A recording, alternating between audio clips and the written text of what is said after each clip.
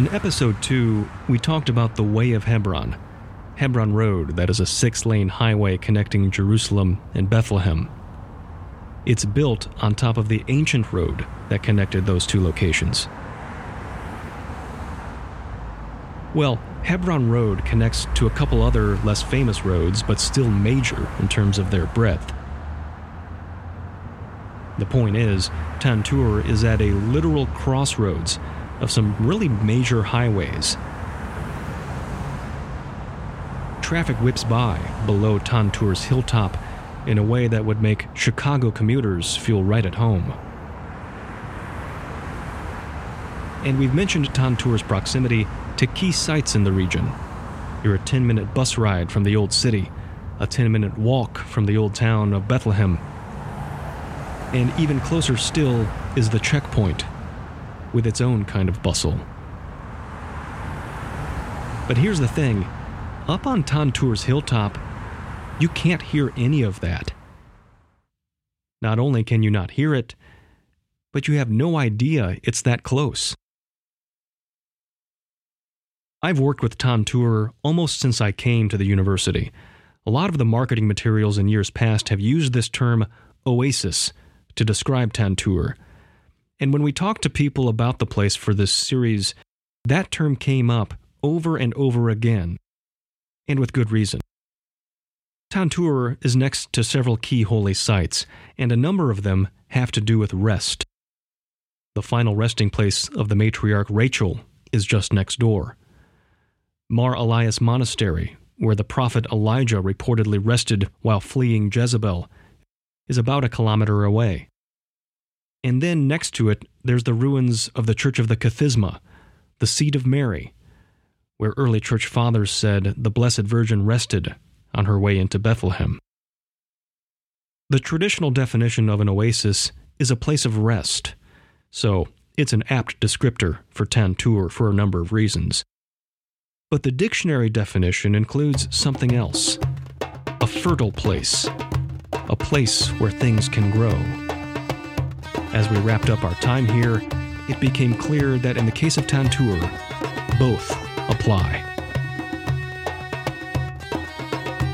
I'm Andy Fuller, and you're listening to Notre Dame Stories Tantur, Hill in the Holy Land.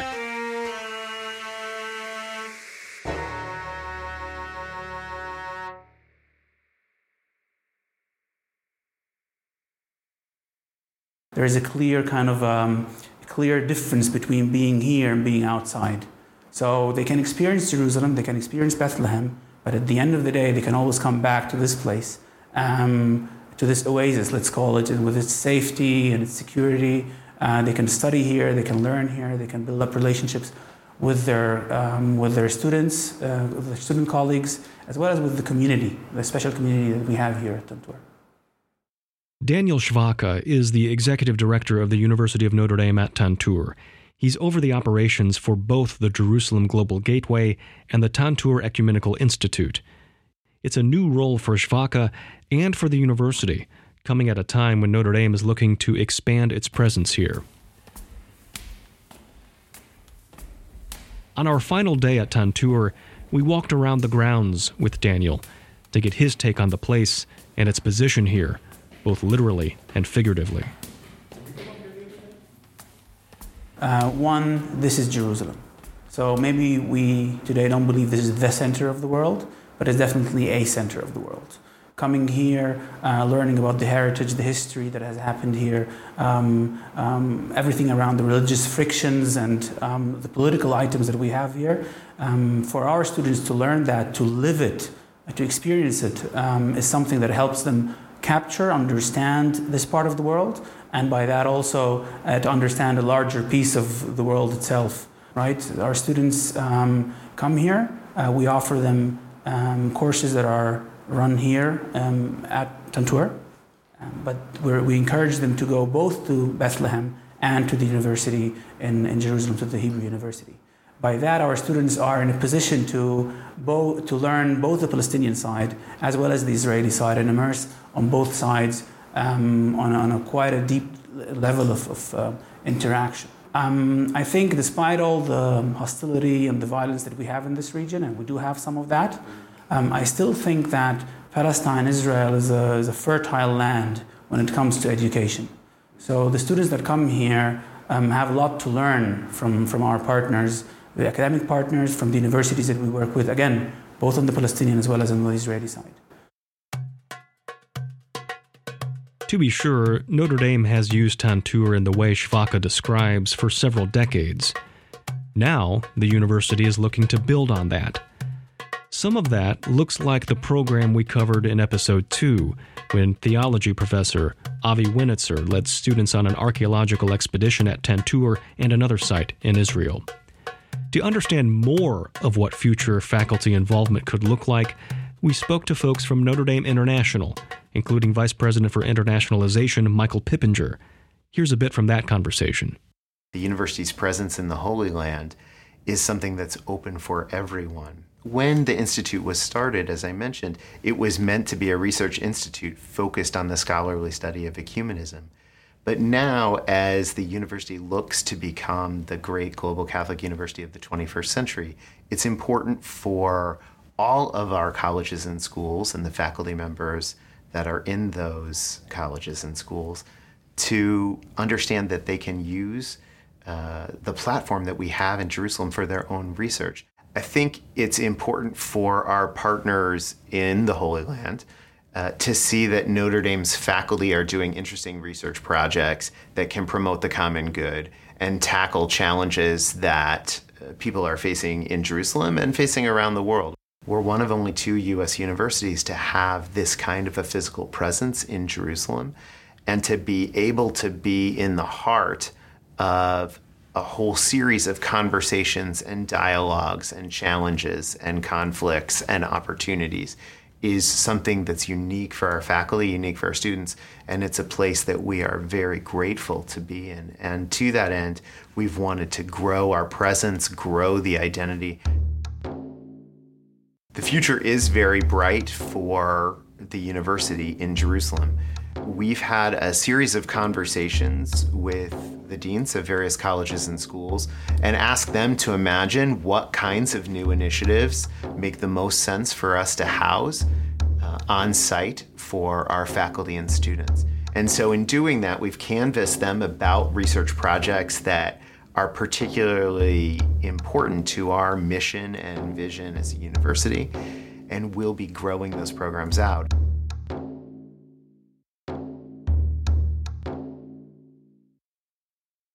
And I've been doing this since 2006, every summer coming here, using Tantur as a base to do research in the region.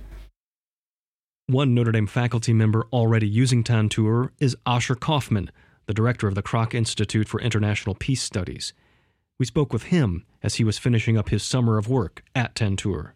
We have had a 2-year MA program since 2005. Before that, it was a 1-year program.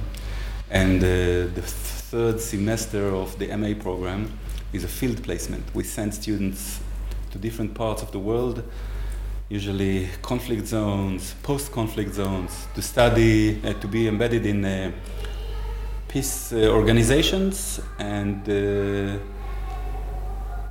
work, learn, to serve basically as interns in these organizations, and in the process also learning and studying and integrating their studies in theory with the real-life experience. Studying peace, you have to start with studying conflict, root causes of conflict, and how to transform root causes of conflict. And this is what you do, this is at least half of what we do here at the Kroc Institute. So when you look at our students, they study peace and their degrees in peace studies, but they study it from the perspective of how to understand conflicts and how to transform conflicts. And Tantur has been a very good place for them to be at. It's a safe zone, it's an opportunity for them. They can go, they spend a day in Bethlehem or Ramallah or East Jerusalem, sometimes in intense situations, and then they come here and you can decompress here. It's really unique, this place. There it is again, a place to decompress, relax, rest, an oasis. Throughout the 1990s, during what we call the peace decade, peace talks, decades between Israelis and Palestinians, Tantur was used by peace organizations, Israeli Palestinian International, as a hub. The place was bustling with activities of Israelis, Palestinians, and internationals who used this location, as a space to meet, to have events, conferences. It was a very geographically convenient place, because you could come from Bethlehem, from Jerusalem, and both Palestinians and Israelis consider the space as neutral. So I see Krok's work and our MA students as a continuation of that tradition. And the place is a neutral place for peace activism. And there are no spaces in the areas that Israel controls that are considered neutral. But this is an area that Israel controls, but is still considered neutral. Father Ted Hesburgh, whose work to establish Tantur we covered in episode 1, also established the Krok Institute. Peace was his passion. In an interview in 2009, he said his hope was for people to walk through the doors of Tantur and ask what they could do to bring about peace.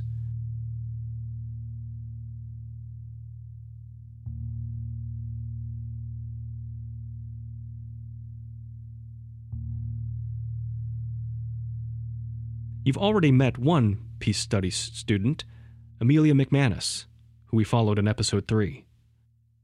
So Tantur is beautiful. I think the word that people say often describe Tantur is it's an oasis.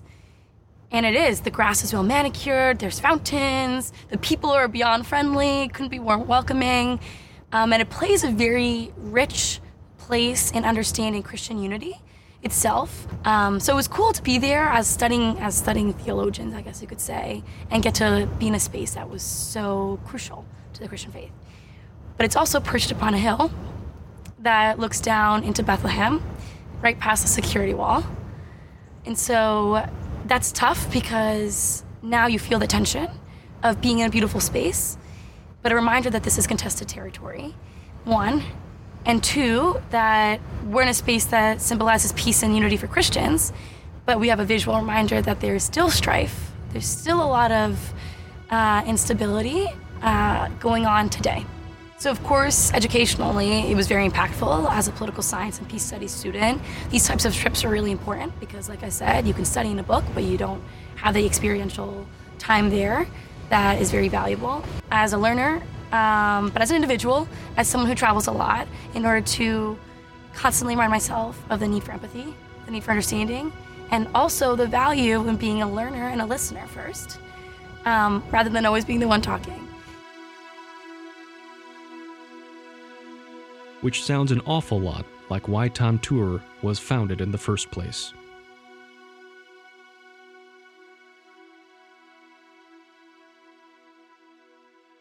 Hello. Hi, Kristen. How are you?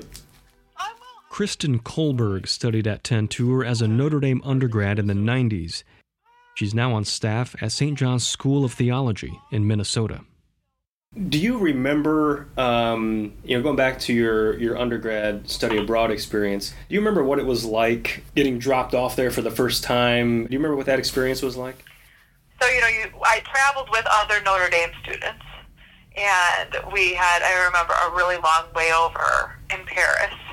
And so you kind of get to Tantur, and you're tired and weary. And I remember, Tantur, as you know well, has that reception area at the front. And I just remember, greeting us and talking to us and welcoming us. And I remember that my friend said, we got there at like 6 p.m. after like 24 hours of travel.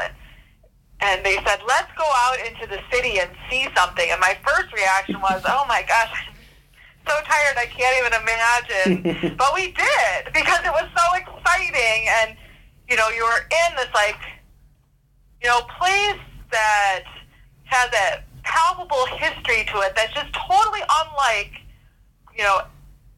nothing in the U.S. can compare to the history you just immediately feel in Jerusalem. From the minute you get there, you feel like I'm in a safe place. I'm part of a community. Even though a lot of the ground around me feels like it's shifting because it's so radically different, I feel like this place is going to let me explore.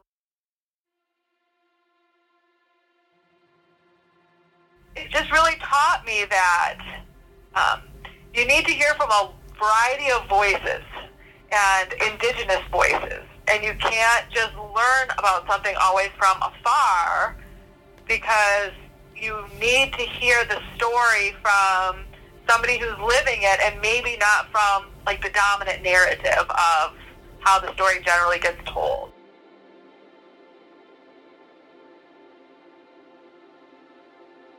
Kristen was appointed by the Vatican to be on the Council for the International Dialogue between the Anglican Church and the Catholic Church, and she credits her time at Tantur for being the pivot point in her career path. And that's the other thing that an oasis does. It provides fertile land. Father Russ, the Tantur rector, put this better than I can. Tantur is a place that has brought scholars and students and committed lay people and clergy from all different parts of the world for its programming. And by sending its own students here for study abroad experiences, by having Notre Dame faculty come here for their own research, they have engaged with all of those people who've come from different parts of the world. Always what we're about here at Tantur is planting seeds, some of which we see come to fruition, as I think we have, and some of them we may not see for generations, and we trust somehow that the Lord will bring that to fruition. That image of an oasis is one that people turn to frequently in describing Tantur, and I think that is pretty accurate. It's not only because of the beauty of our grounds, although that's certainly part of it. People come back from their experiences of going out and engaging with the local communities, and they come back to a space that is peaceful, even though now we're at the center of a lot of urban development. At least to date, we've been able to hold on to the property that we have, and it does help to create a space in which people are able to reflect and about the significance of what they've experienced, and to think a bit about what it's calling forth from them. Because I think that's important, that people come to this place and leave feeling as if they've been changed in some way. As we packed up to head back to Tel Aviv's Ben Gurion Airport, we felt something similar. As Father Ted said back in the 90s, Jerusalem is a place that grabs your heart, and he's entirely correct. And part of the reason for this series was to communicate some of that. I can guarantee we didn't do it justice, because words can't describe it well enough. And even the stories we've published in this series on nd.edu, with all their imagery and words and video and graphics, well, they don't tell enough of the story either. But there's a bit of comfort knowing that part of the reason we can't get to the whole story is that the story is still being told. That's why it makes sense to be here, on this hill in the Holy Land, in this most important part of the world, as that story is unfolding.